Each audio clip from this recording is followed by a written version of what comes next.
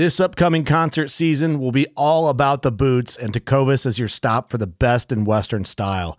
Tecovas has seasonal and limited edition offerings this spring and summer, including men's and women's boots, apparel, hats, bags, and more. All Tecovas boots are made by hand in a time-honored tradition with timeless styles that are always on trend. And Tecovas has first wear comfort with little to no break-in period. It's hard to find this level of comfort paired with this level of style. Stop by your local Tecovas store, have a complimentary drink or two, that's WCB style, and shop new styles. The smell of fresh leather and friendly staff are at your service. Many stores even have leather custom branding to make your boots truly personalized. And with regular live music and events, there's no in-store experience like it. If you can't make it into a store, just visit tecovas.com. That's TECOVAS.com. They offer free shipping on all boots, as well as free returns and exchanges, and ship right to your door. Go to tecovas.com and find your new favorite pair of boots today. Fishing like a local isn't just about catching fish. It's about connecting with the environment and the people who call it home. It's about hearing the stories and traditions that have been passed down for generations and sharing unforgettable moments with the people you meet along the way. Fishing like a local is having an experience that stays with you forever.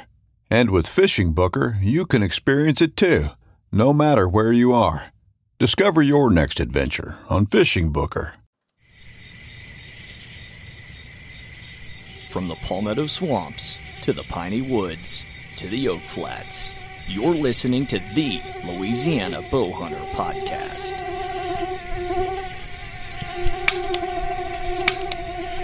Come on.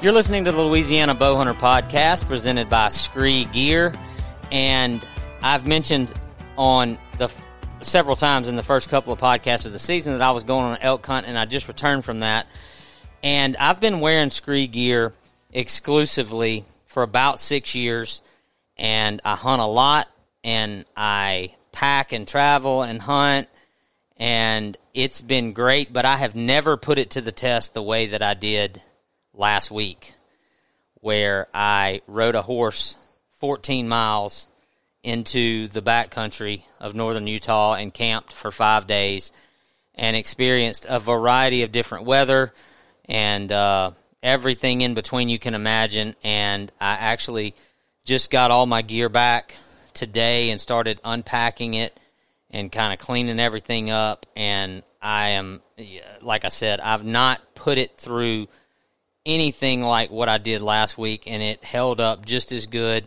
as I could have imagined. It's great, and the greatest thing is, if you do have a problem, all of Scree Gear, everything they sell comes with a lifetime warranty, and the brand and the company has really been built on the principle of customer service and quality hunting apparel at a reasonable and affordable price. So when you shop at ScreeGear.com, you can kind of do that with confidence that if you have a problem, even, for the most part, even self-inflicted things are covered under the lifetime warranty. It's going to hold up. It's going to last you a long time. And they also come with a sizing guarantee, so you don't have to worry about not being able to go into a store and try it on. When you order something, it already comes with a prepaid shipping label just in case you need to send it back and get the right size. They handle that for you and make sure that you're set up and ready to go. And with the season right around the corner, as a matter of fact, tomorrow, as this podcast drops, it will be opening day for the majority of the state and the majority of the South. If you're looking for new or improved or just additions to your camo hunting apparel, check out ScreeGear.com. And, if you're wanting to learn more before you jump off into it, follow them on Instagram, Facebook, YouTube. You can find all kind of hunts and other information and content that really kind of show you what the gear's all about. So shop online at ScreeGear.com. So I just mentioned in that ad that as this podcast drops, it will be the eve of the national holiday of opening day of deer season. And we're actually recording this a few days before, but it is opening week eve. And joining me on this here podcast today, Levi. How you doing, Duddy? I'm good, man. Good. Just listening to my wife bang dishes around in the kitchen right now. I got Levi on mute for most of this, so bear with us until his house quietens down a little bit. Colin's with us. What's up, Colin? I'm doing good, man. How y'all doing? Doing good. And our fourth amigo for today's podcast, you probably recognize him as Bayou Bowman online, on social media, and as a member of the Louisiana Bowhunter community, Mr. Hunter Brown. Thank you for joining us. What's going on, fellas? How y'all? Doing good. Thank you for joining us. So I'm going to start out this. We're going to start out by doing a really brief intro summary of where each one of us are leading up to Saturday. I don't think, correct me if I'm wrong, I know me and Colin haven't. I don't think you have, Levi. Hunter, have y'all participated in anywhere in the state that's had an earlier opening, or is everybody set for Saturday? I wouldn't say I'm set for Saturday, but you haven't hunted until Saturday. Yeah. No, that's correct. So I'm going to start. The dance begins Saturday. Yeah, the dance begins Saturday. Okay, I'm going to start with Hunter then. So kind of give us a little bit of a. Well, first of all, since you're not, since this is your guest appearance here on the podcast, I'm going to ask you two questions. First, this is something we do with a lot of people on the podcast. Tell us what you're shooting, what your setup is, as far as your bow and arrows and broadheads, and kind of what you're running with this year. And then let's kind of all of us go through a little bit of a breakdown of what we're doing this week and what our plans are for Saturday. So you start first, Hunter.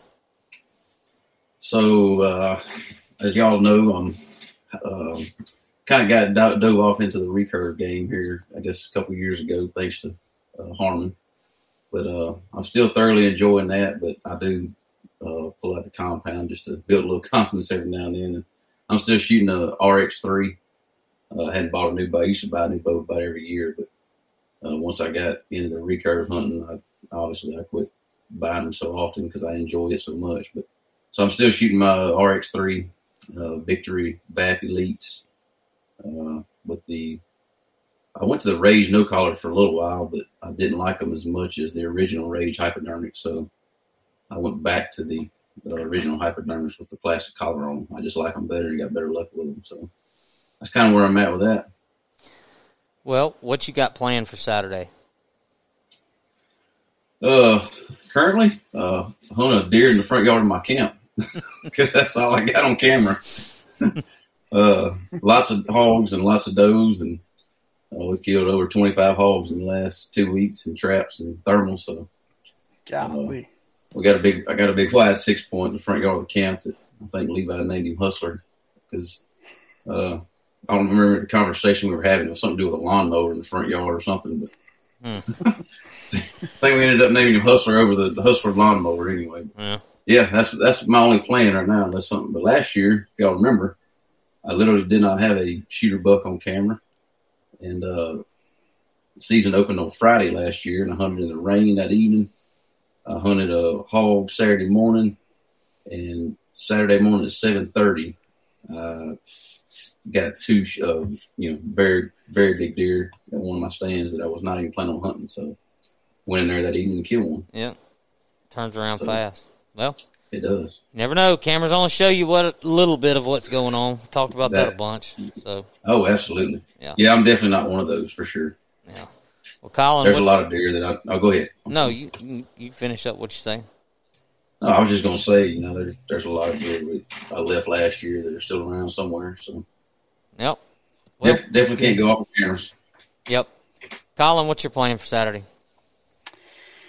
Well, I guess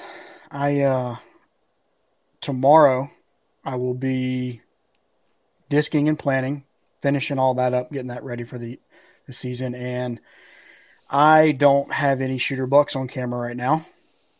It seems like, for whatever reason, over the past couple of years where I hunt, they just kind of don't really show up till a month, 2 months into the season for whatever reason. I guess they just start to make their way that way. But I don't have any shooter bucks on camera, so I will be in West Texas for October 1st opener. I have a lease over there, so I'm going to make my way that way. See if I can get me some luck over there. So, go where the deer are, I guess. I don't know. Levi, you're up. Levi's got Levi had a picture of a shooter Saturday about 7:00 in the evening, walking back in a bachelor group. So Levi's getting excited. Levi's got a target. We'll see if that plays out. Probably won't, but it was I had a camera set up on some muscadine trees that were muscadine vines. I put the camera out initially. There's a pretty good travel pattern down off the side of a ridge in one of our CRP fields that they use a lot, and I walked in there to put the camera out right there and set it up, and I actually was walking back out, and I knew there were some muscadine vines all in there, but I just happened to just look down and they were everywhere. Well, I turned the camera around and faced away from the trail, and I got a picture of him Saturday, so we'll see. I don't have a whole lot of confidence that I'll see him in there because I only got like one picture of him kind of walking through, but, we'll see. Well, who knows? What the real story is Levi was actually in there picking me a sack full of muscadines, and he just decided while he was there he would put out a camera. Muscadine is about my favorite food on planet Earth, and I've already told him that I expect the next time I see him for him to be holding a sack full of them. So I'm going to assume that you were in there doing the Lord's work and picking me a sack full of muscadines and decided I'll just throw a camera up while I'm down in here doing this for my buddy Locke. And the good Lord's shining down on you because of your good deed, your good works. Levi, is this like a decent Levi deer, or is this like a really good Levi deer? No, he's not huge. It was actually a really crappy picture of him. There was a smaller buck in front of him. They were just kind of walking in line, and the bigger ones obviously was in the back. He was, I don't know. He's not going to score a whole lot. I don't think he had a decent frame on him, but probably 125, maybe 130-inch deer, maybe. Well, we'll see. I don't really. Was it? Well, I guess he's out of velvet, huh? Yes, he's out of velvet. I don't have very many pictures of bucks either, but the ones that I do have, both here and out of state, are all out of velvet now. I haven't seen a velvet deer in a week or so. So I missed the 140-inch 9-point years back on October the 5th, running in a bachelor group it was 6 bucks, including him, and he was the only one. All the rest of them were hard-horned, clean, and he was in full velvet. Looked like middle of summer full velvet. And that's the only deer I've ever seen down here in the South hold his velvet that long. But I know it'll happen.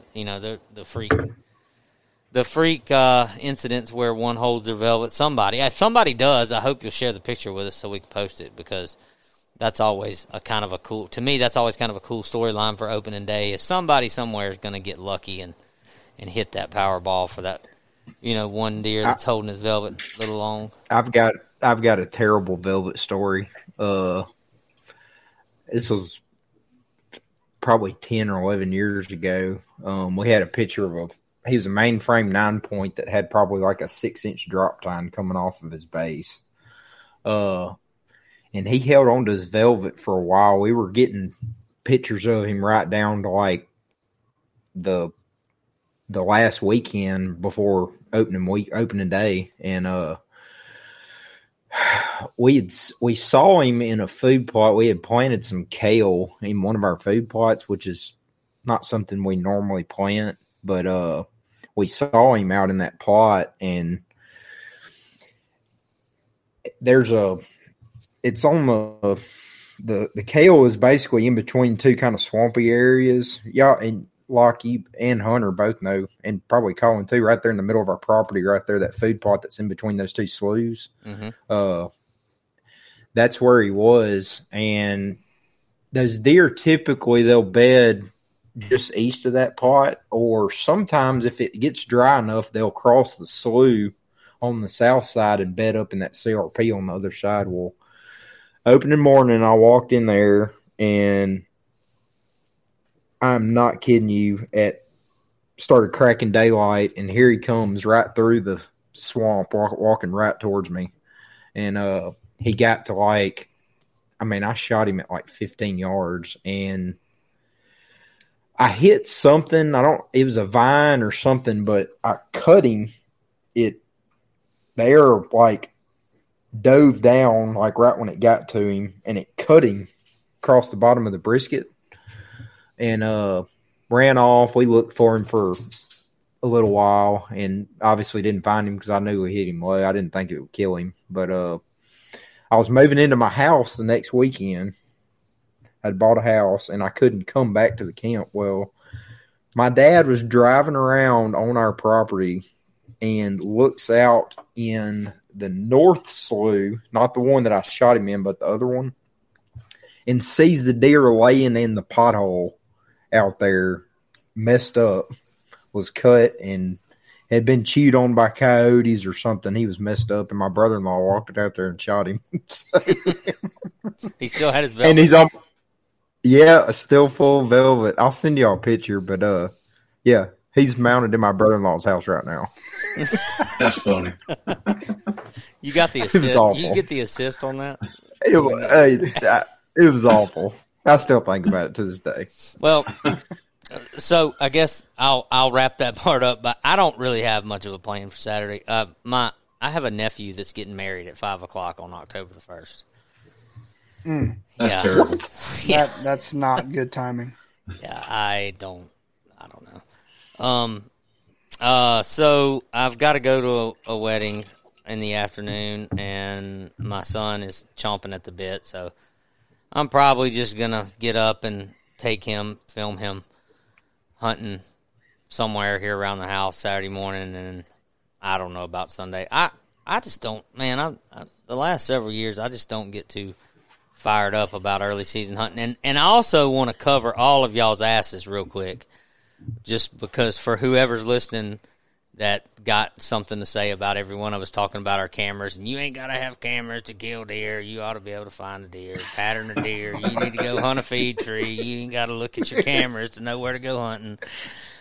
I've got a few spots like that I'm pretty sure, if the wind is right, that even though I'm with at least with Colin, you and Hunter, I don't have a Levi buck showed up on the last week before opening day, but I got a few spots that I think if the wind was right, I could probably catch some deer moving through, and who knows, like you said, Hunter, they just tend to pop up this time of the year. So, but I don't know what I'm going to do. I know I'm not really hunting much Saturday, and I don't know beyond that, but I'm excited for opening day because I'm at that stage of life where I got a teenage son that's just as ate up with it as I ever was and am today, and I just enjoy taking him. I'll be right there in your shoes too, Locke. Kids are my jam, man. Man, watching him shoot that one last year. I didn't hunt last year did we go to Missouri last year, Colin, or was that year before? We did the opener. Yeah, so I went. Cool front came through. Yeah, so we got that cold front in the middle of September last year up in the Midwest, and Colin and I run, and I hunted for a couple of days up there in September, but then I got home and I just hunted with Flip most of October, and he killed that buck, and then I kind of started hunting once November got here. So I probably won't do a whole lot. I'll make a few sits here and there and see, but it's an exciting time of the year. Kind of the moral of the story, so to speak, it's an exciting time of the year, and I know everybody, as you're listening to this, like I said, tomorrow will be the day, and you'll be finalizing your plans and checking the weather forecast to see what you're going to get and how that affects your decision making for where you're going to hunt and for opening weekend and that kind of stuff. So that's exciting. We've all been there. It's early. You're rubbing your eyes, drinking your coffee, just trying to wake up making that drive to your favorite tree stand, and out of nowhere, a big doe just has to center your passenger side door. The first thought out of your mind, after a few choice words, is let me call my insurance agent. Let Jake Slocum be that call. With 5-star claim service and a friendly staff by your side. Whether it's auto, home, life, business, or farm, Jake Slocum at American National has you covered. Call or text 318-255-0096 today for a free assessment. Jake Slocum, American National Insurance, more than just your insurance provider. Whether it's your hunting truck, the side-by-side you're pulling behind your truck, your home, life, business, or farm, Jake Slocum has you covered. Call or text Jake Slocum at American National Insurance at 318-255-0096 today for a free assessment. Jake Slocum, American National Insurance, more than just your insurance provider. Getting into this podcast, this is we want to talk a lot about our film contest. We've introduced that idea on a previous podcast. We've teased it around. It is happening. We're going to go through that in detail and talk a lot about kind of the way that's going to work, the format of it, the way we've kind of laid it out in terms of expectations and how we're going to run it. And Hunter is a great guest for the podcast here because if you follow him online, you've probably seen that he does a lot of content and video work around his hunting and in the outdoors, and so he'll be able to provide us a lot of good commentary about that. And so that was one of the reasons why we thought he'd be a good one to jump on this podcast. So we're going to go through that, but we're going to do something different first. So Colin has this idea that we're going to rank. We're going to call it ranking, but we're not exactly ranking. We're going to get in some disagreements. We're going to disagree, and we're going to debate tree stand snacks for a minute. So here's how this is going to work. Here's how we're going to do this. So we're going to break it down into 3 tiers, with the first tier obviously being the best tree stand snacks, second tier being the acceptable tree stand snacks, and the third tier being the shit that you put in your bag because you got to have a snack, but it's really not your preference. And then there's everything else that you don't take to the tree stand. So we're talking about tree stand snacks. So we're going to start off with Hunter. You're our guest. So if you're ranking tier 3, okay, you got to give us a couple of things that fall in your tier 3, and we're going to tell you if you're wrong or right. So, so tier 3 would be nobody went to the grocery store and you got to throw something in the bag because you're making a long sit or you didn't eat breakfast or whatever the case is. Give me a couple of what your tier 3 would be. I'm probably gonna hurt some feelings, but I would say trail mix. Trail mix. That's one of them things. I'm not a huge fan of it, but I'll eat it. It's got to be the one with M&Ms in it, though. Absolutely.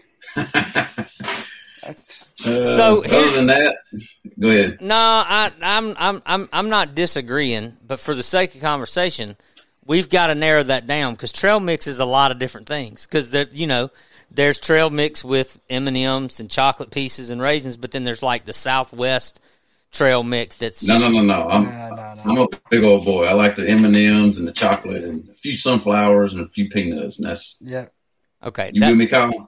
I think that's a solid tier 3. Yeah. Okay. That's going to be my biggest. Or the Little Debbie chocolate chip granola bars. Those are pretty good, but I don't have to have them. Okay, I'll accept that. All right. So if that was yours, you got to pick something else, Levi. What's your tier 3? Oh man, that was my tier 3. Golly, man. I don't know. All right, Colin. If you're locked in, that could be your tier 3. My tier 3, it's kind of like a last resort. Is just like if it's going to be a long day, I'll just throw a white chocolate macadamia nut Cliff Bar in there. It's one of my more favorite Cliff Bars. A bit more protein, a little bit more calories, kind of get you through the day a little bit easier. Put a lot of thought into that. Well, see, Colin's got his list over here. He got them wrote down. I have them wrote down, but I only have 3 options that I bring, so it's kind of easy. I would say my tier 3 going back to that's just like a bland granola bar. Just a We bland. keep those in the camp. Yeah, just Okay. Nature Valley. Nature Valley. The crunchy Yeah, one, something the crunchy like one, that. like the green wrapper. Oh no, No, those are terrible. That's what I You was saying gotta- because that's you're gonna run out of water. You'll Yeah, run out of that- water. I with was those. about to- those things I are was- awful. yeah. They're not awful, but I don't take them tree stand. Yeah, You sound like they're you're walking. tier 5 snacks. You sound That's a like tier you're 5 snack. freaking walking on bubble wrap when you're eating them. No. Yeah, Okay. I was going to throw that completely out. So you're talking about like the Sun Belt. the ones. Well, the Honey Nature graham. Valley with like I guess it's kind of like the yogurt stuff on the bottom of it. They're Yeah. That's yeah. kind of You know like the what I'm talking chocolate about? chip when you were talking about, Hunter. It's kind of softer. That's It's right. got like the honey in it. Yep. Yeah.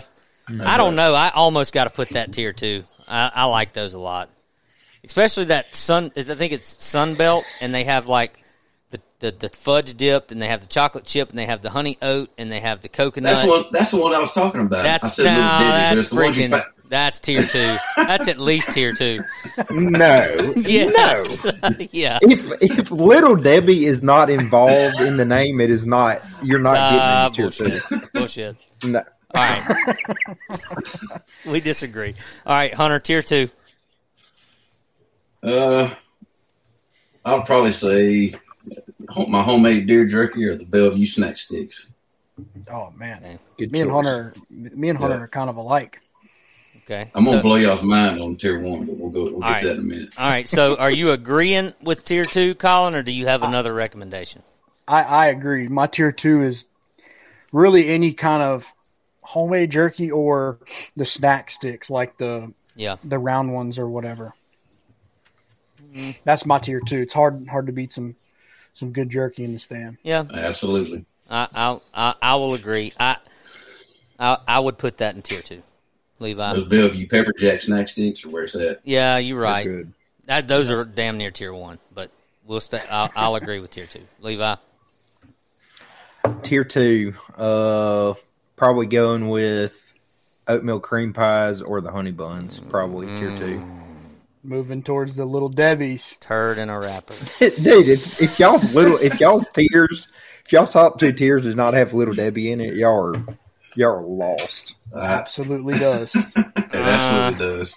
Okay, so all right, so I had to agree on tier 3. So on tier 2, so here's my problem. I would put Can of Copenhagen. I haven't got that's tier 1. That's don't go hunting without it. That's like right up there with my rangefinder. That's an emergency. Colin over here stealing my thunder. So honestly, I was gonna say the Oats and Honey Sunbelt granola bar for my tier 2 because I'll eat honey buns. I like them, but honey bun, I've got to eat a honey bun like with a cup of coffee. Like that's like my getting ready to go hunting snack. It's solid, like I love it, but it's not my in the stand snack. It's my getting dressed, waking up, eat my honey bun with my coffee or whatever. It's my breakfast food. It's not my in the stand snack. So I can't. And kind of the same. I'm all about oatmeal cream pie now, but that has a smush factor to it, and that can become a problem. I don't like my snacks to get smushed, and so that's where little Debbie falls apart in the whole algorithm. Is It makes it even anything? better when it gets all smushed up. No, Doesn't change the taste. No. Okay. All right. And to be clear on the honey bun, I'm talking about the regular ones. Not the glazed. because You communist. the glazed is absolutely tier 1 snack.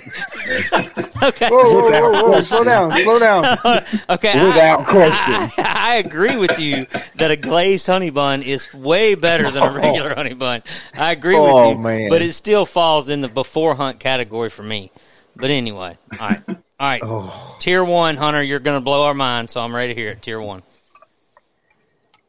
So I'm not sure which. I mean, they're both tier 1. They're equally as important in my bag. But so not candy corn, but the candy corn pumpkins. You know what I'm talking about? No. Really? Interesting. Yeah, I like that's I like those. Those are good. Those or Little Debbie unicorn cakes. Unicorn Those are good cakes. too. You ever had those? I don't know if I've Come had on, Kyle. one cake. I own stock in Little Debbie. I've had them. Dude, Is that they're- like kind of like the zebra cakes? Yes, but they're strawberry. Yes, okay. the strawberry. Okay, yeah, I know I've what you're seen talking those. about. Yep. Those are Yep. better than zebra cakes. Sorry Absolutely. for all you zebra cake lovers. Those are better than zebra cakes. Yes. Okay. Yep. Now the People candy. make fun of them because Now they're girly, but the candy corn or candy corn pumpkin. I can't get on board with you on that. That's just terrible. That's just. You know what you're missing That's out. just Hey, you're trying to you kill gonna a deer think and not catch diabetes, bro. you're gonna think I'm lying, man. I stock up on those things at Halloween every year and I eat them year round. True story. Can't stand True it. I don't like story. them that much. I don't. They're good. I mean, do like if I'm I sitting just there, finished my last bag from last year. I don't dislike them in terms of that I can't eat them, but that's just not something I would. Like I would snack on a gummy bear or an M&M or peanuts or something if I was doing like the one. I don't know. Well, That's tier 3 snacks. that's definitely. You definitely. That's definitely different. Candy corn pumpkins. Okay, Yep. Colin, tier 1.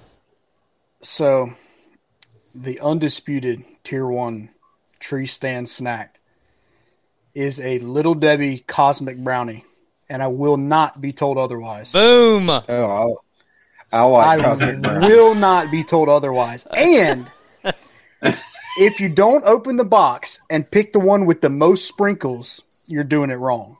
Okay. You have to have the one, they taste better the more sprinkles they have. It's just See, fact. do you like the jumbos or just the regular size? I like the regular ones. I think the gas station jumbo ones aren't quite as good. A little drier, aren't they? Yeah, they are. Yeah. Yep. That's right. So let me. So Shout first, out Little Debbie. First of all, let me throw my agreement in there that it's definitely tier 1 because it is without a doubt the undisputed best Little Debbie snack that there is. Couldn't agree more. And You haven't had a unicorn cake, lot. I've had one and I like them, but they do not beat a Cosmic Brownie. Cosmic Brownie is the best thing Little Debbie makes, and it's not even close. Now with I that, like Cosmic Brownies. so that's my agreement with Colin. But here's the problem that I have, and I hope I'm not ruining anything for you here, Colin. But it's been a year or two ago, and I ran across this picture on the internet of somebody who broke open their Cosmic Brownie and there were maggots inside of it. Oh yeah, And I've seen that. that was like a pivotal moment in my life, kind of, because up until that point, I never thought they were anything but absolute, manna from heaven. And since then, now every time I eat one, I think about it. So it's hard for me. The wrappers are clear, so you just look at it before you eat it. I mean, I get it, I but absolutely have never seen that video. it's not a video. It's just a picture of like I've seen it. broken open and the maggots are crawling out of the middle of the brownie. And it's just, it'll. Anyway, so I agree Gotta be with you. fake. I agree with you. It definitely falls in tier 1. It's not my tier 1, but it falls in tier 1. Levi, tier 1. Oh, I've already told y'all. Honey Iced bun. honey bun, 100%. Are you talking Now you the can't Little say Debbie? a regular the honey little- bun is tier 2. the Little The Debbie glazed honey bunny bun bun or is like- tier 1. No, The the Little freaking Debbie big one? ones. The No, big one Mrs. from the gas station. Mrs. Freshways. I got Yes. you. And not only is it the best, y'all want to hear how many calories is in that thing in one of the big ones? Oh, it'll get you through the day. 590 calories in one of them. So you better get an extra large That's like- saddle. that on is order, like- son. That's like eating a cheeseburger. The thing is huge. Okay. Yeah. So you're telling us on the record officially that your tier 2 is a regular honey bun and your tier 1 is a glazed honey bun. Pretty much. It's tier 3 a I'll- cinnamon roll. I'll also put Oreos, double stuffed Oreos up in tier 1 too, because I love double stuffed Oreos. All right, so my tier 1 is the undisputed peanut butter and jelly sandwich. Undisputed peanut butter and jelly sandwich. I'm sorry. Speaking of stuff getting smushed, I know it. I did contradict myself there, but if I go through the trouble of preparing myself America's best meal, I'm going to do so with the appropriate amount of preparation for how I pack it so that it don't get smushed. Because at least you can still eat an oatmeal cream pie after it's been smushed. There ain't no reason you can't eat. I mean, a peanut butter and jam sandwich, its anatomy is squished together to begin with. So, anyway, well. That's right. So, basically what we all said is we're just all a bunch of fat asses. So, nobody said apple. Nobody said peanut. No. I mean, the damn beef jerky was the healthiest thing in our list. So, well, all right. So, feel free to comment on the community page, or you can even send us a message with your agreements or disagreements. And we're going to do this more often. We're going to debate other topics because I think it's throughout the season when your morning hunt goes a little long and you're eating your snack, tag us in your Instagram story and we'll share it. You just wait till we debate tier 3, tier 2, and tier 1 broadheads. Shit's going to get real. Oh my God. that alone is the whole episode. Yeah. It's going to get real. So we need to find 2 people in the community page that I don't know if you could find 2 people that just really don't like each other that are always getting into it. That would be the best episode. If you really don't like someone, we would like for you to tag them in a post. We'll have both of you on. Tag them in a post on the community page so we can get y'all on together and we'll sort this shit out. How about that? By the way, speaking of that kind of stuff, did y'all see what I posted on the community page? I don't post much. I'm not real active on social media, and I have no problem whatsoever with somebody shooting a spike. I don't care. It's legal. It's your prerogative. But we made a shirt for that, and I intended 100%. I intended to give away a Can't Eat Them Horns shirt to the first spike posted on Louisiana Bowhunter Community, and I forgot to announce that I was doing that, and somebody shot one already, and so I posted a link to where you could buy a shirt. But I'm announcing on this podcast that I'm going to go back and look that guy up and send him a shirt. Because Man, that's what we made. That's what we made the shirt for. The intentions are what count. So we mentioned the video contest. So we talked about it in the first or second episode, something like that. And in all fairness and in all honesty, we probably intended to kind of get this out with a little bit more lead time than we have, but I hope that people who have heard us kind of tease it and talk about it maybe already kind of preparing on their own, those that are serious about getting involved in it, and we hope that a lot of people will. And so we are officially announcing the first annual Louisiana Bowhunter Film Contest. And we're going to go over how we have this laid out, what the kind of expectations are, what the do's and don'ts are, how it's going to be judged, and something official will be posted, in the form of like a regulations list of how to enter, rules, stuff like that. But basically what's going to happen is we're going to open this up, and if you've already been filming your preseason routine, or for those of you that have access to hunt in the earlier opening areas, if you've already started filming some stuff, by all means, there's no start date. It's for the season 22-23. So anything that you already have can go towards your project. And when the season wraps up in February, we'll set a date at that time, giving everybody a chance to get kind of all their final editing and production work done on what they've put together. And sometime in the spring, we'll announce a winner. And right now, what we can say right now for sure is we have a gear bundle from Scree that'll be part of the prize package. We have a saddle from Buzzard Roost that'll be part of the prize package.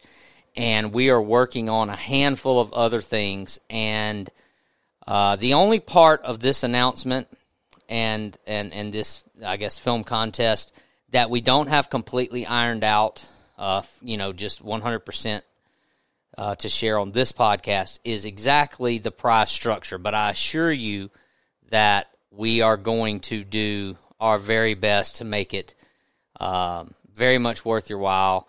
And like I said, we have gotten some gear from Scree. We've gotten saddles from Buzzard Roost. And we're working on several other things. And we will continue to kind of keep people updated as we build those prize packages. And we're going to try to make it as big as we can for year one and where we're at. So what's going to happen is, if you don't already follow the Louisiana Bowhunter official YouTube channel, you'll want to go do that. We're going to create a playlist there, and we are going to upload our entries into the contest to that playlist. And we are going to have a kind of a 4-point scoring system. So myself, Colin, and Levi will be 3 judges. That will be 3 of your 4 scoring points. The 4th point will come by way of popular vote. So we will have a period of time at the end of the season after the community vote. Like a community vote. So there'll be a period of time after we set the final entry date where we run a popular vote where people can go and vote on which videos they like the best. And in doing so, we will rank that vote, and that will be the 4th score that will be averaged into the score that myself and Levi and Colin give, and then all 4 of those scores will then be averaged to give one overall average score, and that will rank the submissions 1 through however. And if we have a ton of submissions, we're going to name a top 3 or maybe even a top 5, a featured playlist, and so on and so forth. So the input from the community and the how much people get involved will really determine how far we can take this. But one thing that we will assure you, regardless, is we're going to stick with it, and we're going to give away a really good prize package, and make sure that everyone, whether they win the contest or not, if you participate in the contest, we're going to make sure to promote your work and make sure people get to see it, because we're not trying to do a professional film festival here. We're trying to do a community thing where we can all see different hunting styles and different things from around our community, and we want to celebrate that, and we're going to promote it and make sure that people see your work. But like with everything in life, there's a winner and there's a loser, and we'll work that down. So let's get into, first of all, before I do that, Hunter, give everybody a kind of a brief background of what you do with Bayou Bowman and what you do with film work. So before we get into discussion about these things, people kind of know where you're coming from. I guess, I don't know, it's probably been 12 years ago. I got into filming a little bit, filming my hunts and whatnot, and successfully filmed my first deer hunt, which was on Corny Creek in South Arkansas, one of my leases, and which is where I actually still have a small business called Corny Creek Productions, but I only have a few private customers and don't advertise anymore.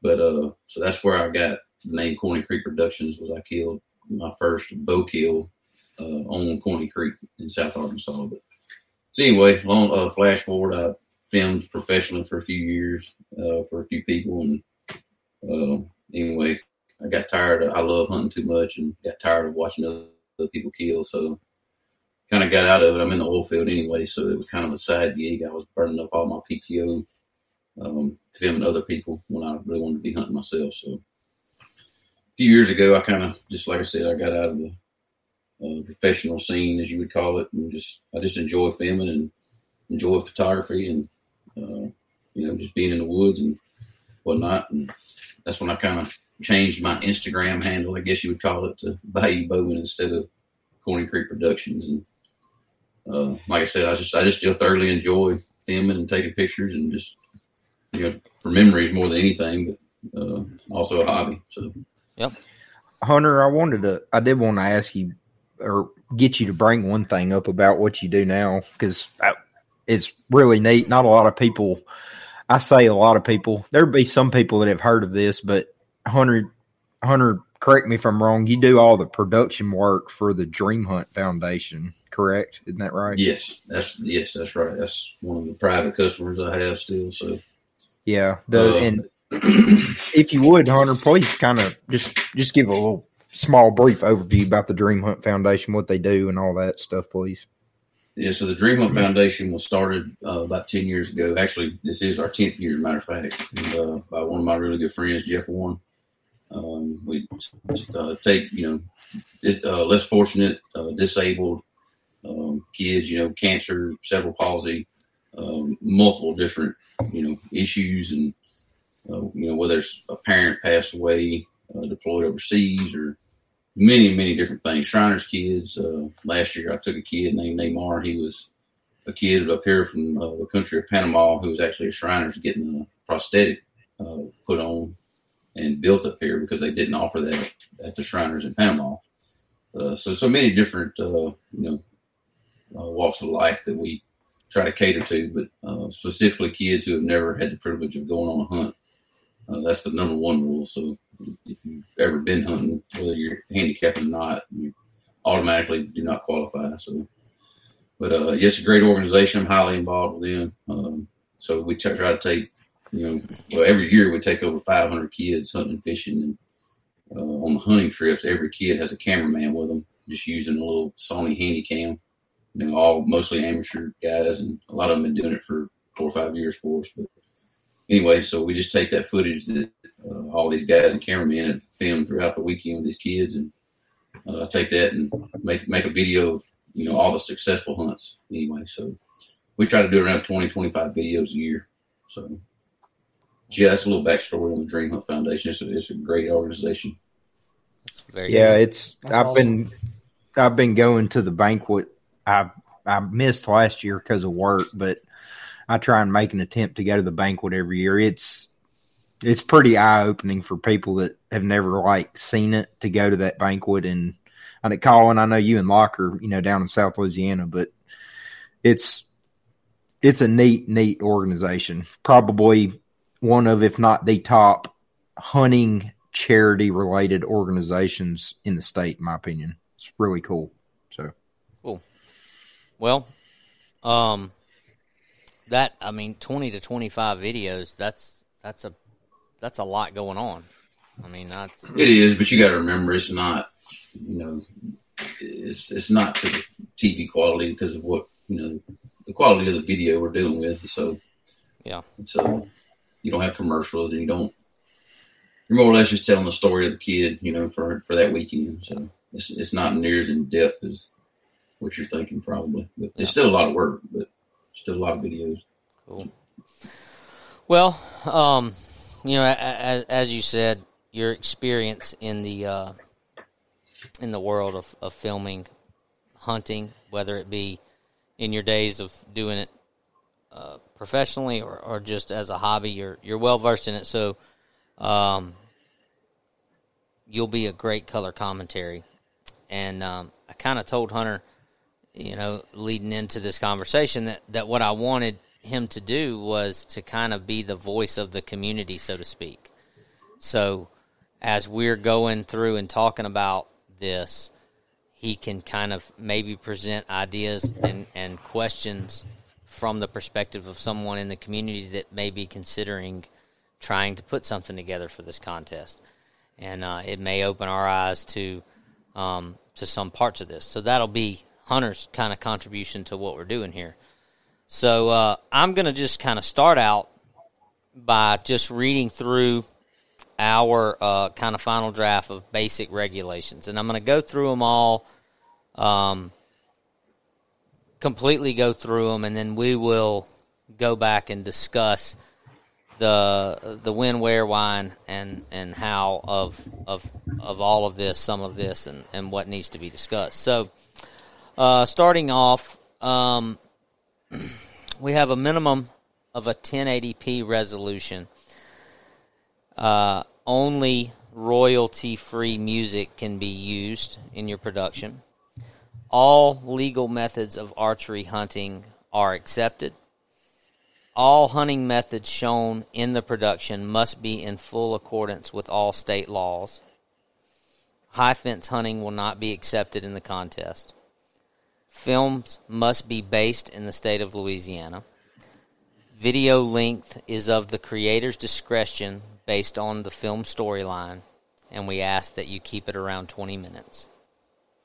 A maximum. It doesn't have to be 20 minutes, but keep it around 20 minutes max. Winners will be decided on the point system that we just talked about, using the Louisiana board vote and the public vote collaborative for an average vote. And then I just kind of have some side notes that will kind of be wrapped up in our discussion, but any submissions found to be in violation of regulations will be removed from consideration for contest winnings, and all submissions are property of Louisiana Bowhunter and can be used at our discretion into perpetuity. So a lot of that sounds very direct, and it's intended to be just a very black and white list. So the reason we wanted to have this discussion on the podcast is because I know that there are questions, and there's nuance to this. There's nuance to how it will be judged. There's nuance to what is expected and what is tolerated, if that makes any sense, and just kind of some of the why that we came up with these things. So starting out, 1080p. It's going to be really hard for anybody to create a video with any equipment that's still up and running this day and age and it not be 1080p. So, Colin, Colin, you and Hunter can kind of talk more in depth about what 1080p means to kind of answer that question. But I'll just say before I hand that to you that, from my point of view, this is not a regulation that's going to get you disqualified from the contest, but it's going to be really hard for you to score high enough to win anything if you're not meeting that minimum. Hunter, in your experience, what is 1080p? I mean, what does that mean in your experience? I mean, for somebody who has no idea what we're talking about. I mean, it's basically, I guess nowadays, you used to, 10 years ago, it was the highest quality of video that you could actually film in, but now it's, obviously, like we're saying, it's on the low end. It's not to get too detailed. I mean, it's just the quality of, that your camera is filming in. So, I know everybody's heard of 4K and crap. Now they've come out with 8K. So it won't be long that 1080p will be the thing of the past, where before it was like 720p. So, but yeah, to keep it simple, that it's just, your quality of footage that you're filming in, which, like Colin was saying earlier before we started, is, even cell phones nowadays are, most of them are 4K. So, yeah. If you have an iPhone within the past 5 years, it shoots 1080. It probably shoots 4K. I know the really new ones shoot 4K. GoPros shoot 1080 4K. $200 Sony handy cams. Yeah, pretty much any kind of camera you buy in the store now is going to shoot 1080. So, although it is kind of like a requirement, it's there's more out there that shoots 1080 than that doesn't. So, yeah, shouldn't worry you too much. I don't think anybody with any level of experience, whether that's editing their film to show their buddies or to make a YouTube channel of their own or whatever, is going to be in any way taken back by this. So I don't want this to be a big bullet point. That's why I wanted to mention it. 1080p is just, for video performance on YouTube, and it's more of a expectation than a regulation, but it's in there. So, and while we're on just a quick tip, real quick, speaking of cell phones, which Fourth Arrow actually came out with a good armature called the Baton, but make sure your phones are turned in I guess that'd be the landscape, sideways, basically. Yeah, landscape, horizontal, whatever you want to call it, position. It makes for way better quality. Just a little tidbit. Definitely. I'll throw out there. The next one that I had on here, and this is just something that is kind of it's not a no-no, but it's a technicality. Royalty-free music. You can download royalty-free music on YouTube. You can find it free in a lot of places, or you can buy it really cheap. But the problem is, we can't put your video on our YouTube channel if you've got your favorite Luke Bryan country song playing in the background, because they're going to flag it for copyright and they won't let us put it on there. So if they play that, I'm going to flag it. or whatever it is. We don't want any of that. I understand that like when you make a home movie or you make a personal production and you put that on your social media, whatever, you get the little tick, but they still let it play because it's not. But as a brand, as a trademark brand, we're considered commercial, and we won't be able to use it. And I know that use hashtag I do not own the rights to this music. Yeah, we're see not, people do that all the time. Yeah, so you can do that on your personal pages, but we can't do that. So there are just millions of audio tracks out there that you can search through to find the style of music that you want to put behind your video. And I know that there may be a song out there that the lyrics really drive home maybe a point for you in your story and all that, but you can't do it. And if you do, then even if we really like it, we're not going to be able to use it. So just know that up front, and don't do it, because I don't want a really good video that could have easily used something royalty-free to all your hard work to go for naught, because there's some copyrighted music in it. Hey, Locke, I was going to just bring up, just so they're looking for like any good websites for royalty free, like if they want to buy songs. Artlist is one. Artlist.io. Yep. Yeah, Epidemic Sound, and I think Audio Jungle used to. Audio Jungle is one. There's one called Pond 5. There's Envato, which is ENVATO, which I think bought Audio Jungle, but that's right. But look, for people that don't want to buy one, just search royalty-free music on YouTube, and then go to one of those websites where you drop the YouTube link in, and it downloads the music for you and downloads it to your computer. You can find all kind of acoustic and rock and cinematic and all kind of audio tracks that are royalty-free, and they're just a YouTube video with some graphic playing, and you can drop that link in a YouTube converter and pull the music file down. So it's really easy to do. That's the thing to know. Yeah, that. I mean, and even with on the YouTube thing, you can search, and a lot of these people or channels or whatever will even post the download link in the description of the YouTube for the song. Yeah, so it's you very, can very easy to find. Yep. Find these. So those are a couple of technical things that are right off the top. Not a lot to talk about. Getting more into the kind of the depth of the content and what it's going to be. All legal methods of archery or hunting all legal methods of archery hunting are accepted. So yes, you can make a film about hunting with your crossbow. We're all putting aside our personal what we just lost half the crowd already. So look, it's legal, and we are Louisiana bow hunter, and crossbows are legal during archery season in the state of Louisiana. It's a legal way to hunt. We're not condemning anyone, and there is no reason for us to not do that. The same thing goes for traditional archery or compound bows. it's all legal methods, and we're trying to showcase and celebrate archery hunting in the state. And so, what will the first man who kills a spike with a crossbow get? I have a very, very special thing that I'm not yet ready to release. And when I tell you it's very special, it is very effing special. And so, it is in the works. Locke, settle down. You're going to have people going out of their way for this. Well, the spikes, no spikes. If they would publicly post that on the Louisiana Bowhunter page, it would be worth it. Oh, they're going to get a prize. They're going to get a prize, and it's going to be a one of a kind.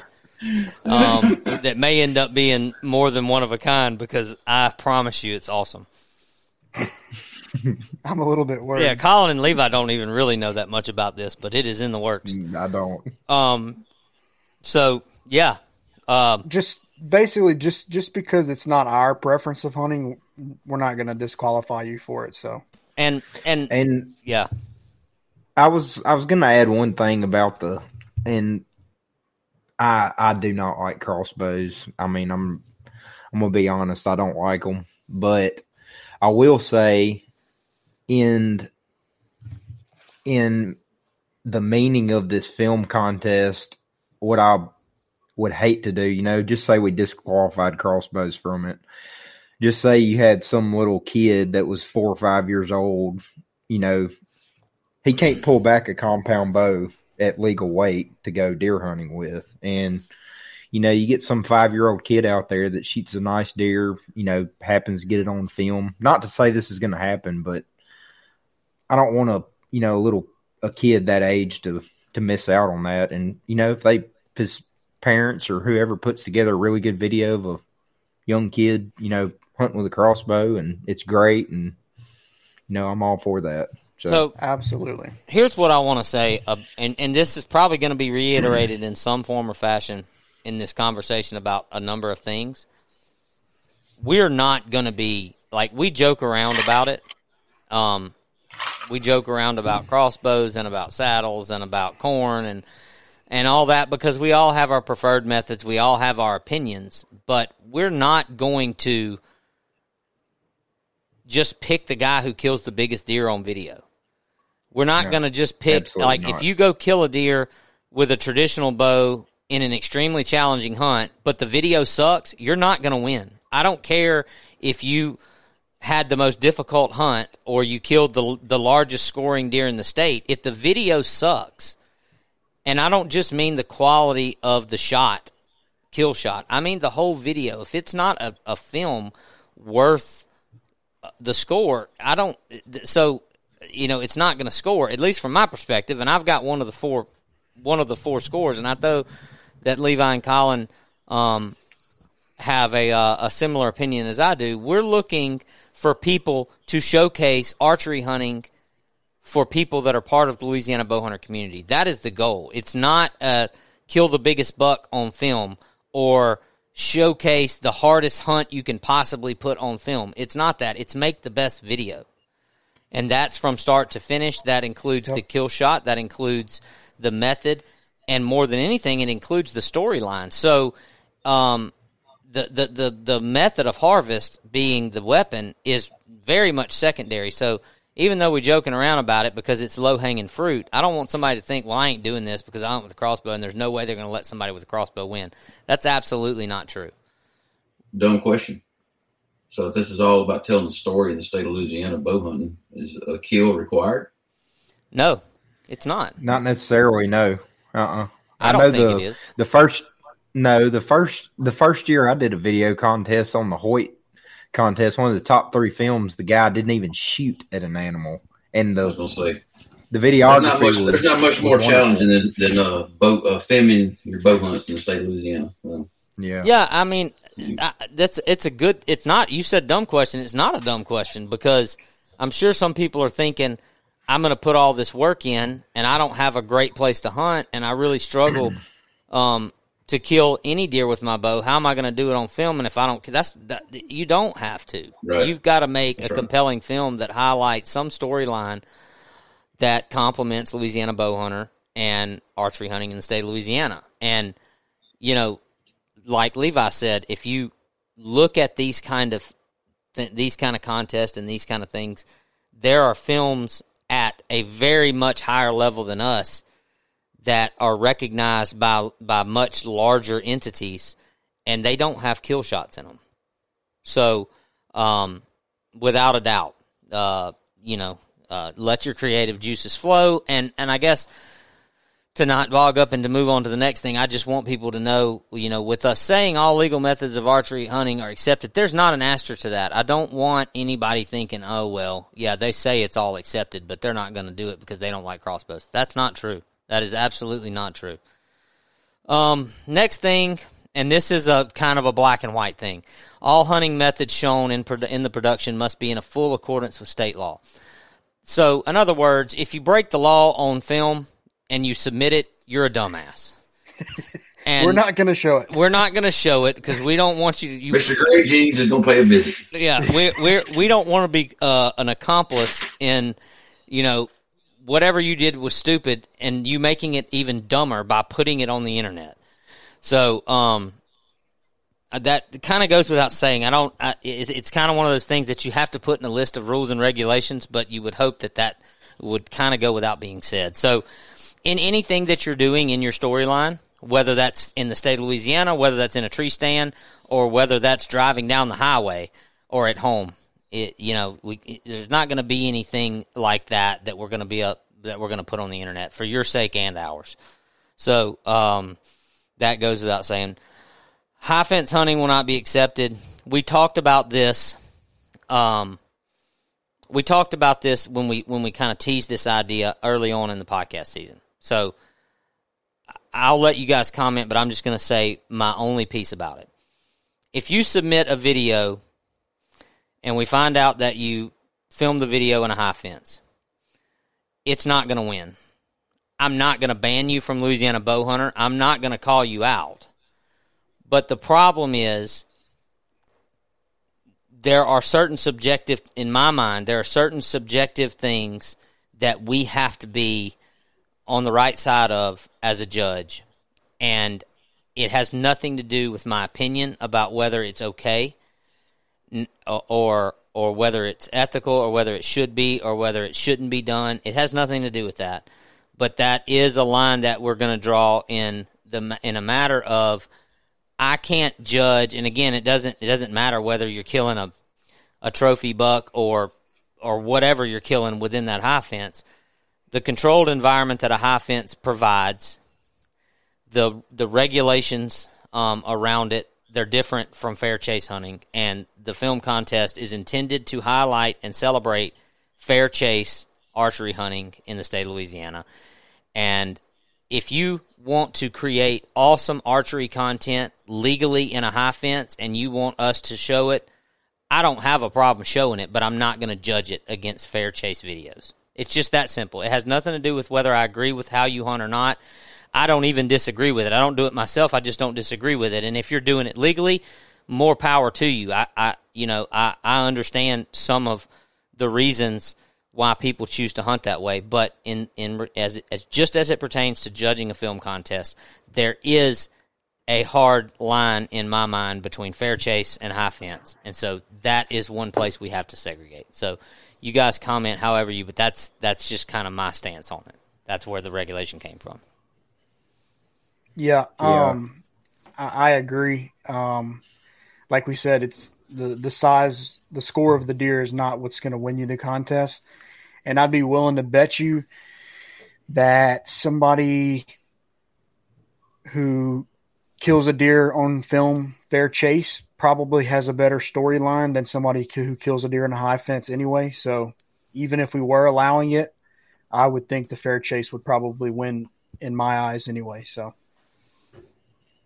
yeah, it's not the same thing. And nope. It doesn't matter whether it's ethical or not. It doesn't matter whether it's legal or not. It's two different styles of hunting, and you can look at it from this perspective. A very, very, very small percentage of people who would identify as Louisiana bow hunter have the opportunity to hunt enough inside a high fence to make a film about it. The rest of us are doing it completely different, and that's why you can't be judged against everybody else. And it's just that simple. It has nothing to do with whether we agree with how you hunt. We're not calling you out. It's just you're not doing the same thing as everybody else. And so that's why we won't, that's why we can't judge that. But again, if you're hunting legally in the state of Louisiana with archery equipment, I don't have a problem showing it as part of Louisiana Bowhunter. I'm just not going to judge it against a film in fair chase conditions. It's about the judging for me. Anybody else got anything to say about that? No. No. No, I mean, from an outsider, I don't disagree with that. I've killed deer inside of a high fence before, and I mean, it is what it is. But I definitely agree, especially when it comes to being in a contest. It's definitely not the same as hunting on the outside, for sure. Unless you're at the winter quarters, that's pretty much the same. Yeah, I mean, but when it comes to contest regulations, it's all about loopholes and closing them up, right? Loopholes are what degrade any kind of judging and contest, and you got to try to close them up. And if you want a final say on it, and we're going round and round about this like it's going to be a big topic, and I don't think it is because of the final reason. The final reason is it is a very small percentage of people that are able to use that as their foundation and as their canvas, so to speak. And so you can't have this group of people working in these conditions and these working in this condition and then judge those against one another. You can't do it. And that Levi didn't catch my last comment, I don't think. The winter grounds? Yeah, the winter quarters. Winter quarters. Yeah, if people want to hunt, if people want to hunt for high fence, that's as long as it's illegal. It's all about what they want to do as long as it's legal. But it's, in fairness, you're changing the competition level if you're allowing that. So yep. I'm not going to ramble on. Everything you said, Locke, I agree with. You're painting on a different canvas, no matter how you look at it. Yep. So the next thing in here is the film must be based in the state of Louisiana. This is something that we talked about in depth before we got on this podcast, and it actually started out with the regulation reading, the film must be in the state of Louisiana. We've changed that and added the word based in the state of Louisiana because I would guess, I would assume, I shouldn't assume, but I would guess that most or a lot of people who are into this enough to actually try to create a film during hunting season are probably hunting quite a bit, and they probably hunt in other places, and that's part of their story. So, in saying that, does that mean that your film can't have parts of the story that are of you hunting in other places? There's lots of storylines that we had as examples, and lots more that you could think of that could supplement a great storyline. But, and again, this is one of those things that it's not gonna disqualify you. But I can just tell you that if you submit a video that is about your 1 week rut hunt in the Midwest, that's not the purpose. So the qualifications, the expectations that we're judging on, it's going to fall short, regardless of how good it is. If you're telling the story of your hunting season, and that includes things that happen while you're hunting in other states, but it all tells the story of you as a member of the Louisiana Bowhunter community, and whatever your story is for this film, that's fine. I'm leaving this very subjective because I want people to be very creative, because I think that it could be a fantastic way for people to be really, really creative and showcase their ability to create a really good film and supplement with some great entertaining footage. But, basically what we're saying is you can't make a film based in another state. That doesn't mean that you can't have parts of your film in another state. And it kind of goes without saying that if you create a film in another state and try to lie about it and we find out, then obviously we would disqualify your score for the contest winnings. But This is a very subjective one, and it has a lot more to do with us trying to provide a regulation that really highlights our expectation and what we're going to be judging on. We want you to be creative in how you interpret that. Comments from the Peanut Gallery? No, I mean, I think simply put, the deer needs to be killed in Louisiana, but like the example, just so people know that we were talking about, was if you hunt out of state and you're on a November rut hunt in the Midwest and you get a trail cam picture that your target buck in Louisiana was right underneath your stand at 7:30 in the morning, and then you can add that into your film, and then if you go back and you kill that target buck in December, having that part in your film where he was out when you were in the Midwest, that's something that's really cool to add to your story. So that's an example of what we mean by the deer needs to be killed in Louisiana, but you can certainly have pieces of the storyline that take place in another state. Like being at a nephew's wedding out of state on October 1st. Exactly. Exactly. But I mean, look, I'll even be more broad from my perspective. And Colin's opinion matters every bit as much as mine does, because he has a score in this that counts every bit as much as mine does. So, in that regard, and as well as in the public opinion vote, you're going to be judged by your peers, by the three of us and the popular vote, as to how you lay this out. But in my mind, I'm a great example. If I wanted to submit a film about my son is a Louisiana bow hunter. He hunts in a stand most of the time 100 yards behind my back porch. And when he's not hunting there, he hunts right down the road on our lease that we jump on the side-by-side and drive down to. But he also goes and hunts with my dad in Mississippi, and he drew a Kansas tag. And if I was making a film about his season, it would be based on the fact that he goes to school in Louisiana, he plays sports in Louisiana, he hunts 80% of the time in Louisiana. But that doesn't mean I can't show him hunting in other states and tell the story of his season, because he's a Louisiana bow hunter, and part of being a Louisiana bow hunter is going out and hunting in other places and coming back home and hunting here too. So you can be very creative with that, including your kill scenes.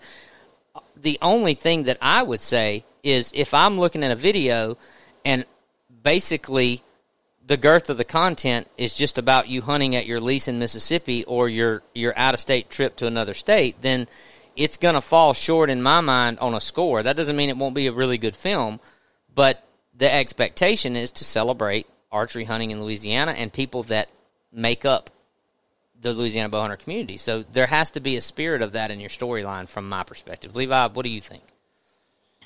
Yeah, and to get into kind of like what we're referencing to the scoring, in my mind, the way it's going to work is, we'll us three will probably come with some form of agreement to have like a score sheet, like, all right, storyline 1 through 5, okay, yeah, hunt quality 1 through 5. So it's not like when we go score a particular film, like, oh yeah, well, that's the winner or anything like that. It's going to be based kind of on a number system to me.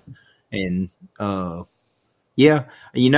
one thing Colin said, if you kill a deer in the Midwest and, come back to Louisiana and kill a deer, I mean, I guess kind of what both of y'all are saying, we don't mind having out-of-state footage in there, but, the more out-of-state footage you put in to your video, possibly the lower score you're going to get.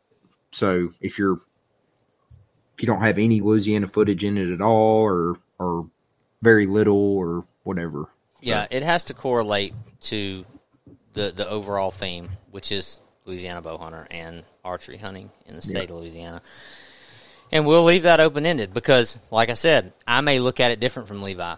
I may look at it and I may see Levi may look at it and be like, man, there sure is a lot of out-of-state stuff in here, and it may affect his score. But I may look at it and I may be like, they put that together pretty well. Like I get it. I get what they're trying to convey here in that regard, and it may, I may look at it differently from a scoring perspective. So that's, I hope that kind of explains a little bit where we're coming from with that. So use your discretion with that. Again, it's not going to disqualify you. It's a regulation. It's one of the regulations in this list that's meant more to set the expectation than to set a hard black and white, you can or cannot. Next thing on here is our video length is of the creator's discretion based on his film storyline. And we put 20-minute max. Now, if your film is 21 minutes and 10 seconds, it's okay. If your film is 4 minutes, it's okay. We put the 20-minute thing on there because our experience tells us that when you get beyond 20 minutes, we're trying to help you out here. Things that you film and things that you experience, when you watch them back, it's easy to get long with it. We're trying to help you be a little bit cleaner and tighter in your story building, because we know that regardless of how it looks through your eyes, when it gets to that 20-minute mark, there's very few films in this format that are going to captivate someone beyond that. So we're not going to turn away something that's, within a few minutes of that, but that's just kind of a guide for you to go by. I really don't think we're going to get too many of them that even push that. And some of the best films I've ever watched are 4 or 5 minutes. So, that, again, is a regulation that's meant to kind of set an expectation and help you understand the kind of things we're looking at when we go to judging something like this. It's not a hard, fast rule. Colin and I submitted a video for a long-form film contest last year, and I think, correct me if I'm wrong, Colin, I think it was an 18-minute time expectation, and our video went over a minute or so, and we still placed in the top 7. And this was a national contest. So it can be done if the film is good enough, but I can just tell you, if you get you get to 20 minutes and you get beyond that, you better have a really good film to hold somebody's attention for 20 minutes. But plainly put. It's the story, it's not the whole hunt that we want to see. Yeah. Hunter, I'm curious on this topic, just in your experience. What kind of time do you expect to see in this, just based off what you've produced and stuff in the past? Well, you made the comment a while ago about losing people's interest, and I don't know. I'm sure that y'all, being the moderators of some of these pages, y'all see the deal. You can go look at and see how long you people watch these videos, and like you said, man, a minute or two is, humans are just impatient and by nature, and so 5 minutes is normally what we try to keep our videos at, because you just lose interest from people and they are ready to fast forward and go on to other things in life. So, yeah, I mean, the shorter the better, honestly. I mean, if you can tell a good storyline, but like you said, also though, is if it's good enough and keeps people's attention, then 15, 20 minutes will be fine as well. But in my experience, 4 or 5 minutes has been some of the best videos. I'll say I'll give you a tip, I guess. Working in the video business, a lot of the educational, informative video work that I get paid to do is expected to be between 5 and 8 minutes. And the reason for that is the attention span. You're only going to hold somebody's attention in that capacity. And I think this kind of follows suit. Not exactly, because in something like this, you can do really good and get up there and get 15, 16 minutes and still be doing really good. But just in from a digital media perspective, most educational, informative videos, and what I mean by that is the kind of stuff that you see on maybe different hunting YouTube channels that you watch, where they're explaining how they use a certain product, or how they scout this, or how they tune their bow this way, or whatever. Those videos usually sit around 5 to 8 minutes, because there's a certain amount of information they're trying to deliver, and they're trying to do it in a reasonable time frame. So if that helps you to kind of understand what your timeline needs to look like, we're stretching it way out there with 20 minutes, and that's, like I said, that is more put in there as a guideline more so than a regulation. But again, if you go and you submit us a 40-minute video that is just a first-person walkthrough of every hunt you made in some capacity, we're not going to be able to showcase that. That's not going to work. You need to actually try to tell a story, and in doing so, you've got to make the hard decision of cutting some stuff out and shortening some things, and that's what I was going to say. Is anybody that's done a little bit of editing knows that 20 minutes of a hunting video that's a lot of footage. A whole lot. So a whole lot. Yep. The last thing on the list was just about the point system, which we've talked about. And I'll just reiterate, myself, Levi, and Colin will all grade the videos on the same scale, and we will do a popular vote of all the submissions after the final entry date, and that vote tally will land a score on the video along the same scale that we vote on, and then those 4 scores will be averaged, and that average will be the final score that dictates the rankings of the video. And like I said, we're going to have a big prize package for the person that wins it. We're going to showcase all these videos throughout the year and into the future on all the digital media platforms for Louisiana Bowhunter. Even the ones that don't get scored as a winner, we're still going to highlight them and celebrate them for the work that you put in and showcasing bow hunting in the state and all that sort of thing. But that's the system. My asterisk that I put on here, I put in here that any submissions found in violation of regulation will be removed from consideration for contest winnings. That's written a certain way, and I just want to point out, we've mentioned it. There's a few things in here, such as the high fence is an example. There's a few things in here that we're not gonna score that to win. That doesn't mean that we won't use your content. If you submit it to us, then that is your form of agreeing to turn over that content to us and allow us to use it, and we will still showcase that. But that won't be scored. And there's a few things like that, but there's a few things that we simply can't do, and we mentioned that. Anything illegal, we won't post at all. Anything with copyright audio in it, we won't be able to post at all.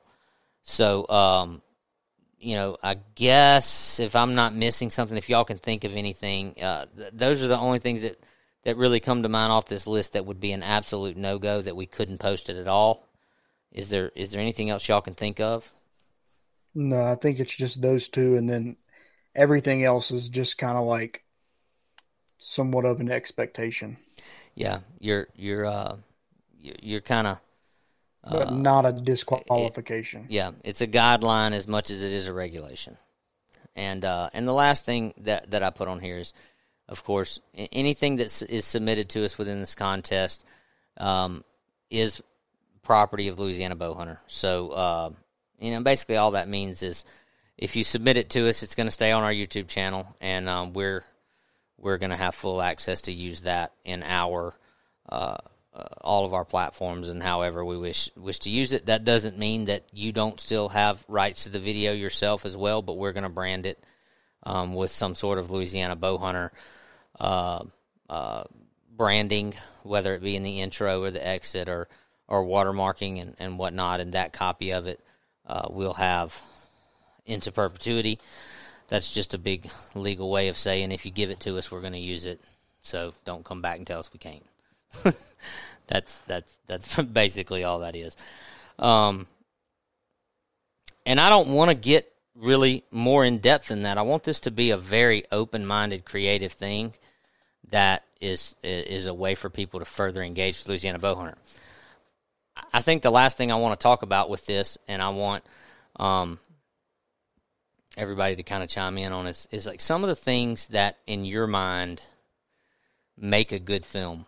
And if you look at not only what would make a good film, but what are some ideas that you might just kind of throw off the top of your head that are realistic scenarios and also things that you think would work well in terms of being something that helped you score better in judging. And I'll start off with an example. I think that deer management. So I'm going to go with I'm going to give two things here that kind of highlight where I'm going with this part of the conversation. I think deer management is a big thing, and I think being able to tell a story from start to finish and not just, hey, I'm getting out of my truck, I'm walking to my tree stand, oh, today's the day, here's the deer, I shot it, and here's the hero shot. But being able to tell a story that is relatable to people. People may not walk in your shoes exactly, but they kind of understand the process that you went through to have that success or to deal with that failure. You know, it may be a storyline all about this hard work that you missed, and that might be your film. But people can relate to it. Make it relatable. So when we're talking about deer management and the decisions we make as hunters to get ourselves into the right position to be successful, those kind of things build a good storyline. And when it comes to things that you want to talk about, like maybe influence stories, influence judging in a contest, the more times I see the Louisiana Bowhunter logo in your film, I can pretty much tell you the more it's going to catch my attention. This is a Louisiana Bowhunter contest, and if you're out there hanging tree stands in the video wearing a Louisiana Bowhunter t-shirt or hat or stickers on the back of your truck and that kind of stuff is showing up, you're absolutely embodying. I just had a mosquito fly in my mouth. I was going to say, speaking of Louisiana, a mosquito flying all over my microphone and right in the middle of the same. Yeah. But like I said, the purpose behind it is to really highlight archery hunting and showcase people hunting lots of different ways all around the state and kind of celebrating the Louisiana Bowhunter community. And if you're showing that in your film, I'm not. That's not a cheap way to get people to buy merchandise. I don't want people to take it that way, but hey, I mean that's the kind of stuff, that's the kind of creativity that you should be thinking about. Y'all, what kind of ideas do y'all have? Yeah, I mean, the more unique your story can be, the cooler it's going to end up. I mean, like for example, Garrett built his own bow. If he films that and kills a deer with it, that's just like a really awesome story. I think that's just like super cool. That would make a great video. If you have history with a certain deer, you have trail cam pictures from the past year so you can incorporate in your video. That's really cool. Just if you have a unique story, in my opinion, that's going to go a long way. That's kind of what I think.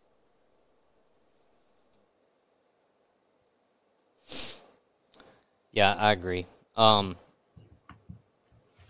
Levi, I'm putting you on the spot here, but what are some of the things that you, when you're watching hunting videos on YouTube or on the television or whatever, what are some of the things that you see people doing creatively that always catch your eye? And everybody's answer would be different. I'm kind of picking on you with the question. Yeah, and other than what you two guys said, I mean that was kind of what was in my mind. But if I had to add something to that, what I would probably say is putting in meaningful B-roll into your film, like B-roll that is kind of relevant to what's going on at that point of the story, whether it's doing like a time lapse, of sunrise or, any kind of little small B-roll shot of your bow in the tree or whatever. I feel like the way that kind of filming is going with like reels and stuff like that is, your film isn't your camera pointed at a corn pile for 5 minutes watching the deer eat for 5 minutes until you shoot him. You know, the video needs to be broke up, and it needs to grab the viewer's attention with meaningful B-roll and stuff like that. So I don't think people put enough value into that to catching the viewer's attention. Well, I think that's the difference between and Hunter, you can speak to this. I know you can with your experience. That's the difference between a creative filmmaker and somebody that's just making a video. Yeah, 100% agree. That's what I always like. You know, like I was telling you earlier, these dream hunt weekends. You know, you got 25 kids there. Well, 23 of the cameramen are, you know, what we call amateur or beginners or whatever. You know, have not. And I always tell them, like, you can always delete film. You can never go back and get it though. So I give them 2 32 gig SD cards with their cameras, and I tell them I want them to fill them up, and because I can always delete, but you can't ever go back and get it with these kids. They're there one time and they kill one time, and get them walking, get them. I mean, everything you can think of. I mean, to make a good hunting video, you definitely have to get tons of B-roll, like Levi was saying.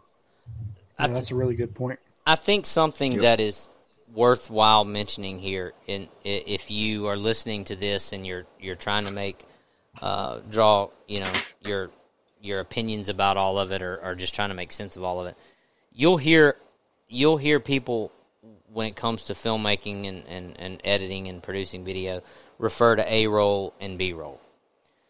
And A-roll is the kill shot. A-roll is the deer, the target animal walking up, or A-roll can even be the interview shot. It's the very direct video for whatever is happening. B-roll is all of the cutaway things that set the table, so to speak. And what's so important about that is what makes a good video, a good film, whether you realize this when you're watching them or not.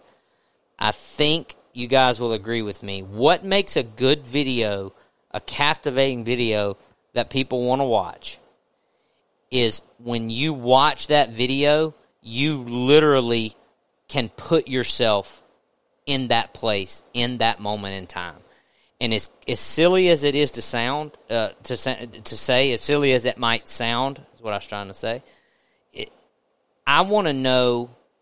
These are just examples. I'm not saying this is not a checklist of things you have to do. These are examples. I want to know what kind of tree stand you're sitting in. I want to know what kind of boots you're wearing. I want to know what it looks like behind your tree stand. I want to know what it looks like from above if you have a drone. I don't want to just, like to Levi's point, I don't want to just see you talking to the camera in a tree stand. I don't really know there's no really scene set there. I don't really know what's going on other than what you just told me. And then the next thing I see is just the kill area. The deer walks into it and you shoot it. And then the next thing I see is you sitting behind the deer. It may be really good. It may be a very successful deal for you, but I wasn't able to be there with you. I don't really know. You know, was there a thicket on the east side of you, or were you in wide open hardwoods? I really only saw 20% of what you were looking at, as an example. And we could talk all night about examples of what this is, but I think that when you talk about B-roll and how you use that to make a good video, you have to be able to make the viewer literally feel like they're sitting in the stand with you. Like, when you see, like, y'all might smirk at me a little bit, but this is what I always think, and it works on me, so I think it works on other people. Every one of you have watched a video where you're sitting there and they're videoing a deer walk by, you see a view of the hunter in the stand, and you can kind of hear the wind blowing. You can see what the hunter's wearing, so you can tell that maybe it's cold, but then you get that B-roll shot of the leaves kind of like shaking. And when you see that, you can almost feel that wind that's blowing. And it's a part of the hunt.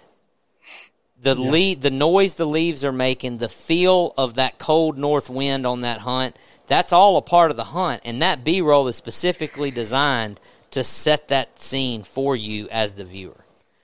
And if you can find creative ways to do that, like here's another example.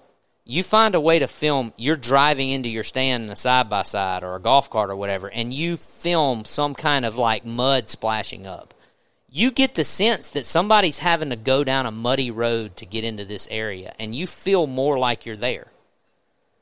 Right? Yep. Because if you just cut to the guy sitting in the stand, you don't know. Did he park 100 yards over there? Did he walk across the field? Did he have to open a gate? Was it a gravel road? Is he way back in the back of a property that he could only access on an e-bike? You have no idea. He's just sitting in a tree stand and there's an oak tree or a feeder or a food plot or something in front of him. Those little things that seem, you don't even realize that they're subconsciously setting the scene, and that's what keeps you engaged and makes you feel like you're there. So if you can find ways to do that, your video will be better. And it will take the place of, did you kill a certain inch buck? Did you shoot him with a crossbow or a compound or a traditional? All that doesn't matter. What matters is whether you can captivate someone with your videography and your story.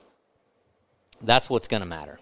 So I won't go on any longer about that, but unless you guys have more that you can add to that, that's what I think.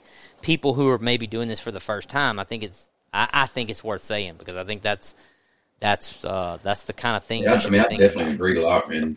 I mean, and for people that have never fan, I mean, it is very time consuming. You got to leave earlier. You got to.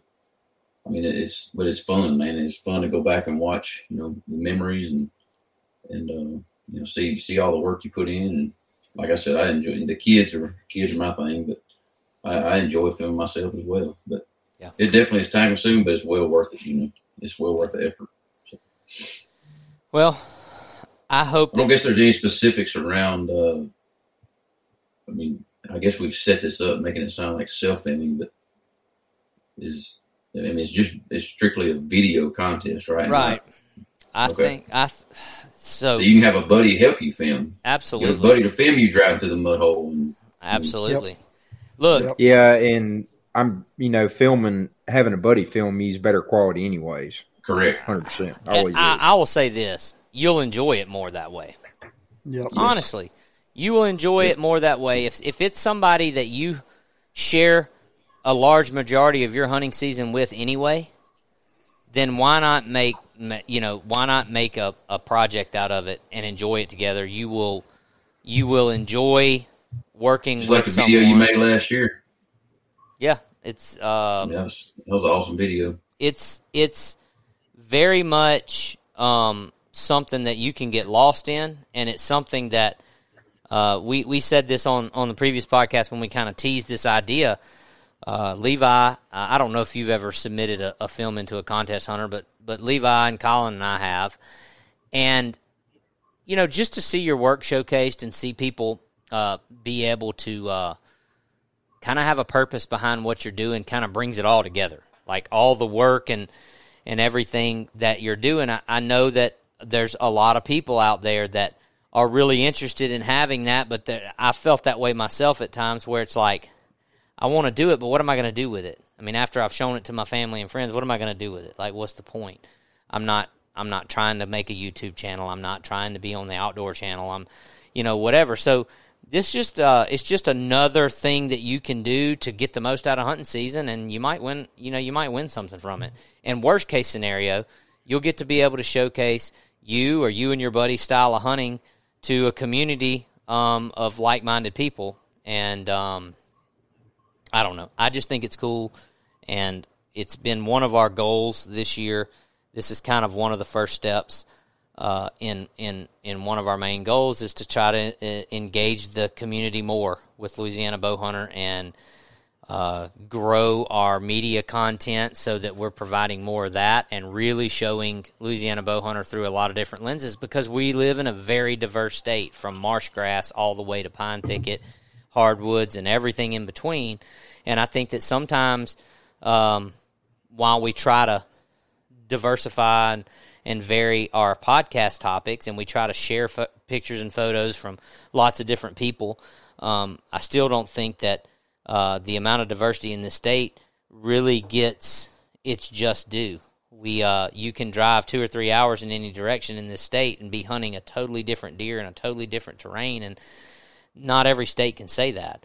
And I think this is just one way that we could start to showcase that. And not just that, but the people that are hunting, the people that are wearing these T-shirts and these hats and listening to this podcast and contributing to our community page on Facebook and all that kind of stuff. Who are those people? How do they hunt?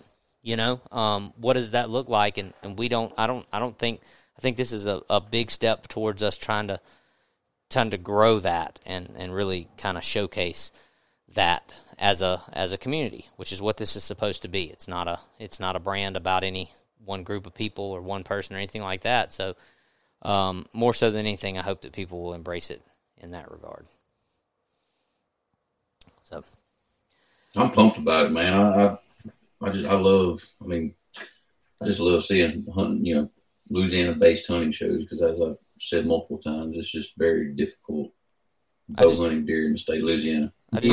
There's a reason they don't make hunting shows in Louisiana. Correct. Yeah, that's right. Take it as a challenge. We're just trying to take views away from Midwest Whitetail. That's all. Y'all are all sitting around watching them. You can watch us, not us, but our channel. Shoot a spike. Hell yeah! Yep. More content for the freezer. Oh Lord. On that note, it is topic for another time. Yeah. It is, as you're listening to this, it's the eve of opening day, and we're really excited about that. The mosquito is back. We're really excited about that, and I know that everybody else is. And I want to encourage people, when you get out this weekend, man, if you have any success, definitely go post on the community page, or just send us a message with your pictures on Instagram or Facebook, or just tag us in your post so that we can share that with everybody, so everybody can kind of just, it's kind of dive into it. It's like a national holiday for all of us, and we're all excited to see what comes. It looks like we got a little cold front coming in to the south this weekend, so that should make for a good opening weekend. Cool front, not cold front. Yeah. But I was in a coffee shop in Hammond today, and this old man was in there in line in front of me, and there was another older lady, and they were talking, and he was telling her, he was like, they were talking something about how cold it was going to get tonight. He said, it's going to get in the 60s. You better bring your sweater to the coffee shop tomorrow. She was ordering like an iced coffee, and he's like, you're going to want that hot tomorrow. It's going to be cold. And I'm like, dude, it's going to be 65 tonight. That's not cold. I think it's better than 95, but it ain't cold. But but that goes to show you how much the weather affects people. And us as hunters, you're squaring, you're looking square at opening day, and even a 10-degree temperature change is something to be excited about. I think we all can agree with that. So that just makes the hunting more fun, whether it's more productive or not. So when you get out this weekend, tag us, share with us. We'll be glad to post your pictures and tag you in them, and just kind of celebrate the best time of the year, because it's here, and we're all excited about it. And one last thing that I kind of buried this. I probably should have said this in the first of the podcast for all you people who don't listen to the whole podcast. But another thing that we're going to do this year is we're going to do a monthly giveaway, and we will have more details about that starting October the 1st. But basically, each month of the season, not February, October, November, December, and January, for every order placed at LouisianaBowhunter.com, at the end of the month, we will draw on the 1st so for October, we'll make a drawing on November the 1st. Every order placed online will be entered into a drawing for a monthly prize package, and we're going to do some pretty cool stuff, and we'll be releasing some info about that. So again, that's going to be throughout the season. We'll have a monthly giveaway, and all you got to do is buy something. at LouisianaBowhunter.com, and it's not just one. Every order placed is an entry into the drawing. So if you buy something, hell, if you want to buy 5 hats, space them out and buy them throughout the month, and you get 5 entries into the drawing. We're going to try to give away some tree stands, maybe a rangefinder, some gear, some different things. We're going to come up with the best prizes we can and do some pretty cool giveaways, so be on the lookout for that. And that's about all I got. You guys got anything else before we wrap up? Nope. I just want to encourage people to get involved in this, man. Like I said, from an outside guy, the more the merrier, and I don't want anybody to feel, like their quality isn't good enough with their cell phone or whatever. I mean, just do it, film it, and keep the memories. I want to do a contest for opening weekend. We're going to give somebody a free hat. And did you see that awful picture of that guy with that face paint that I sent you? What? Did you see that? Yes. Yeah, that's terrible. You texted to Hunter saw it. I texted it to our group, yes. Coolest war paint gets a free hat, Levi? Yes. That dude.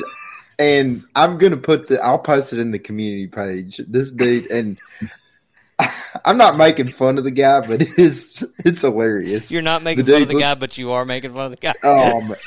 It looks like he sat That's worse than Phil Robertson. It looks like he sat in front of a tailpipe for like 20 minutes before he took that picture. He was cold. He had to warm up. It's hilarious. Okay, so we're making this official. The best war paint picture submitted from opening weekend is going to get a free hat. So yes. Levi's discretion here. Levi's the judge. Come I'll take Tuesday, October 4th, we will pick. Levi will pick a winner. So you've got Saturday, Sunday, and Monday to put on your best face paint, and Levi's going to pick the best one and send him a hat. And if we get 0 submissions, I'm gonna hunt this guy down that had this picture, and I'm gonna send him a Louisiana Bowhunter hat. Okay. And so then I'll put my hat in the ring.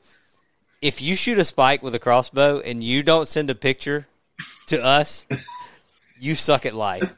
And if you do, I got a very special prize coming your way. And if you shoot that spike with a crossbow out of a saddle, you got a really special prize coming your way. Oh, man. So I just want to just throw that out there. I'm not gonna like overcommit myself, but I'm an honest guy, and I promise you, if you come through for me, I will come through for you. If you shoot a spike with a crossbow, I'll say this: if you own a Louisiana Bowhunter hat or T-shirt, and you shoot a spike with a crossbow, and you take a picture wearing that hat or T-shirt or both, the shit just keeps getting better. So, just putting everybody on notice. Spikes, beware. Go out and get you some. In all serious, no, I'm not saying all serious because I'm dead freaking serious. But I do have to wrap this podcast up. So, seriously, it's the best time of the year, and I'm excited. I hope that you guys will chime in on the community page with how your opening weekend goes. Share your pictures with us so we can do that. We got some new hat designs and new T-shirt designs out on the website. We're also starting to get those out in stores all across the state. So be on the lookout for that. We're actually looking to do maybe even a few more designs for this fall, more than the stuff that we've just put out. So be on the lookout for some more cool merchandise. And Hunter, we want to thank you for jumping on the podcast and kind of chiming in and bullshitting with us. We appreciate it. Yeah, thank y'all for having me. It was good to have you. We wish you the best of luck this weekend. Colin, Levi, I'll be, while I'm watching the bride walk down the aisle, because that'll be like right about prime time. I'll be thinking about all y'all hunting while I'm standing there watching the bride walk down the aisle. So, wish everybody the best of luck this weekend. Have a fun and safe opening weekend. Thank you so much for listening, and we will talk to you next week. Thank you for listening to this week's episode of the Louisiana Bowhunter Podcast. If you have anybody you'd like to hear on the show, reach out to us at info@louisianabowhunter.com. And if you want to help support Louisiana Bowhunter, go by your local archery shop and pick up some merchandise. If you don't have any at your local shop, let us know and we'll reach out to them. Or pick up your gear at louisianabowhunter.com and we'll ship it out to you same day. See you next week.